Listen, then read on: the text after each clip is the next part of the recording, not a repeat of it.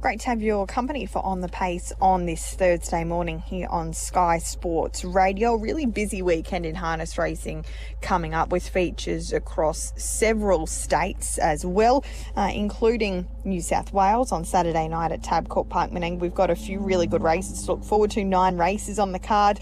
There is the Group 3 Harness Breeders New South Wales Go Girlfriend series, so there were heats conducted around the state, and that $30,000 final will take place as race number 3. An interesting free-for-all, the 6th event on the card, and then there are 4 heats of the Autumn Gift for up to 80 rating paces, so they're quite solid as well. So that's Saturday night. We also have heats of the Gold Crown on Friday night at Bathurst tomorrow evening, and we had the heats of the Tiara last night as well. 5 heats, a super strong series this year once more. And in terms of the heat victors, Sky Mary Mack for the McDowell team, Allied Express and Leighton Green were able to win the first of those Tiara heats, a Kiwi filly, so she's come across, and at her first career start she was able to win a heat of the Tiara. Ultra impressive in the second heat, Dual Melody for Bernie Hewitt and Wayne and Julie Loader, a 2-year-old filly by Captain Treacher. She won in 55 and 4 by an ever-expanding margin of 27 metres. So she was ultra impressive, and she will have to be one of the major players next Friday night. Treasure Stride for Team Stride. Russell and Nathan Jack was successful in the third heat, another filly by Captain Treacherous in 57 and 4. Bernie Hewitt and the Loaders had success in the fourth heat as well with Betting Jewel. And the fifth and final heat went the way of yesterday's guest, Matt Rue, with Miss Exclusive and Cam Hart. After a bit of a delay, they were able to get the job done as well. So first and second, progressing through to that $110,000 Group 1 final next Friday night. There are also heats of the Honoree Series to be run as part of that card. And race number 3 on the card was the Hondo Grattan Sprint, taken out by Smooth Bart for Steve and Amanda Turnbull in 55 and 2. He is absolutely flying that horse. So that was Bathurst last night. We have Penrith this evening as well.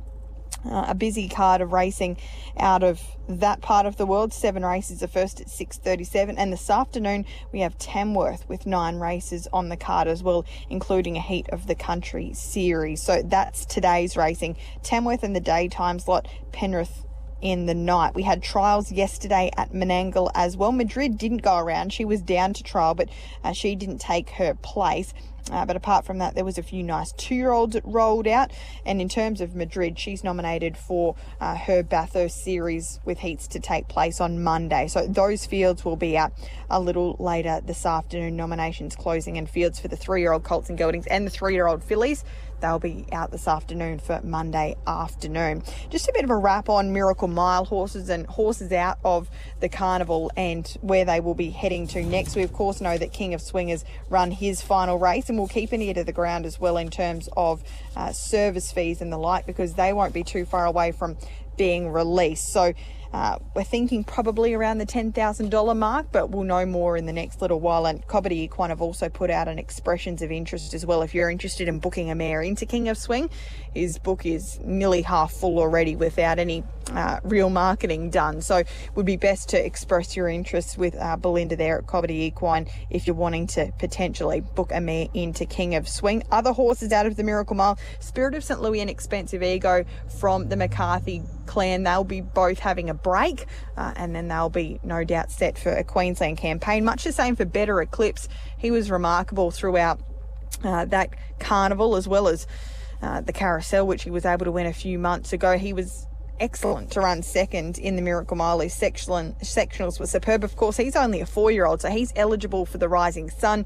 You would expect that there would have to be an invite shown to him sooner rather than later. So both he and his stablemate Triple Eight will be having a break before they turn their attention to Queensland as well. Majestic Cruise is going to have a quiet few weeks. He had a great campaign again.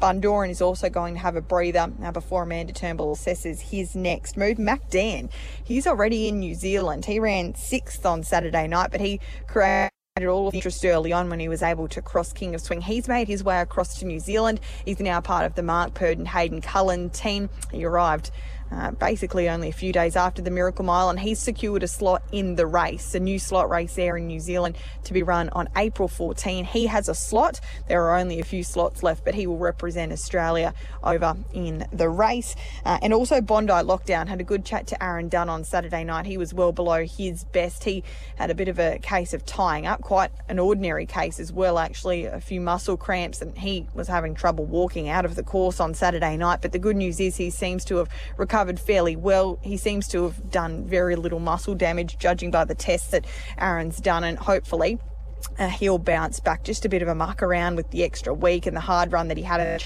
Chariots of Fire, and the weather that we experienced in New South Wales probably just didn't allow Bondi Lockdown to have the perfect preparation. But he's going to have a break now. How long that break will go for remains to be seen. He has an invite, the first invite to the Rising Sun, but Aaron's just tossing up whether he gives him a solid winter break now to ready him for races like the Victoria Cup and the Inter-Dominion in Victoria later this year, or whether he just gives him a quick breather before he sets his sights toward Queensland as well. So that's Bondi Lockdown. Other Group 1 winners from the Carnival, Just Hope, she won the New South Wales Oaks. She's also Bathurst eligible, so expect to see her on Monday. When it comes to the Derby winner, Leap to Fame, he's back in Queensland. He was back basically the next day.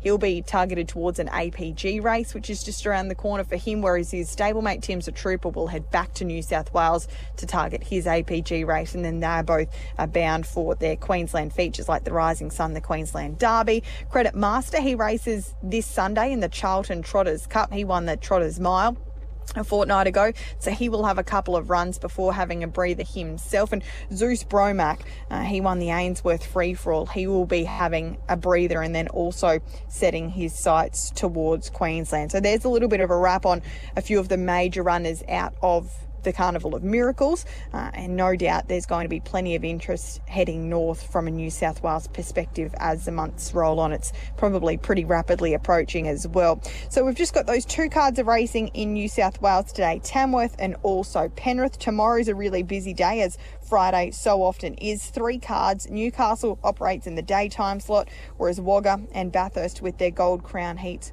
will be tomorrow evening as well. Mick Guerin will be aboard tomorrow morning here on Sky Sports Radio at 10:30 to hopefully find some winners, and no doubt he'll have a little bit more news around the race as well. So at this stage, from an Australian representative point of view, Stylish Memphis and Jack Trainer will be heading back across to New Zealand, as will Spellbound. She was a great second in her Ladyship Mile, and Mac Dan. So 3 that certainly have Australian ties heading back over to the race, with a few more slots to come. Probably looking unlikely that there will be another Aussie make their way over, but with the borders now opening and Australian interest probably growing in the race, we'll wait and see there. That's on the pace for this Thursday. Mick Guerin aboard tomorrow at 10:30.